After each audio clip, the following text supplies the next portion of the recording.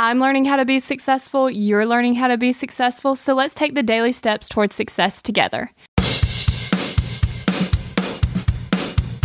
So today we're going to be talking about easing back into your habits. So when I was sick for 2 weeks and I was laying in bed doing nothing, all my habits got wiped out. The slate was wiped completely clean. So then when I finally started feeling better, I was like, okay, so I have this long list of habits that I have. I'm able to build a lot of habits because I track them with an app on my phone. So the first thing I had to do was I had to go through all the habits that I previously had before I got sick and figure out the ones that are vital.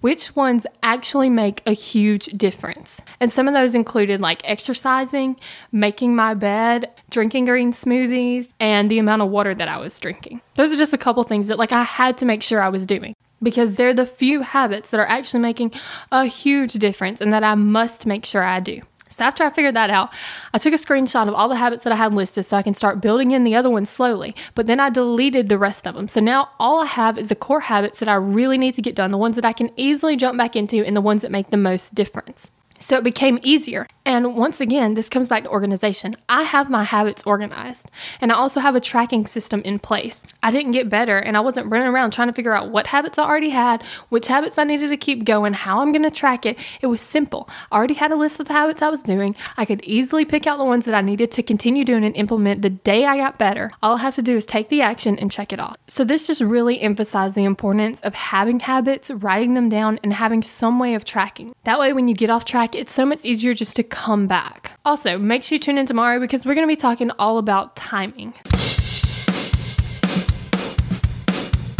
We're in this together, one step at a time. Have you found yourself Googling, how do I stop procrastinating? Here's the thing. When you search that, I'm sure you found hundreds of tips, tricks, hacks, and strategies. In fact, I've shared several of them here on the podcast. The only thing is, did it work? Are you still procrastinating? If you are, then what you need isn't another hack. You need to focus on the actual thing that's causing you to not take action. Our thoughts control our feelings control our actions, which means if you want to change your action or inaction, you first have to change your thinking. That's exactly what we focus on in my program, Kick Procrastination. This program is designed to help you go from procrastinating on your goals to taking massive action towards achieving them. So go to kickprocrastination.com to sign up.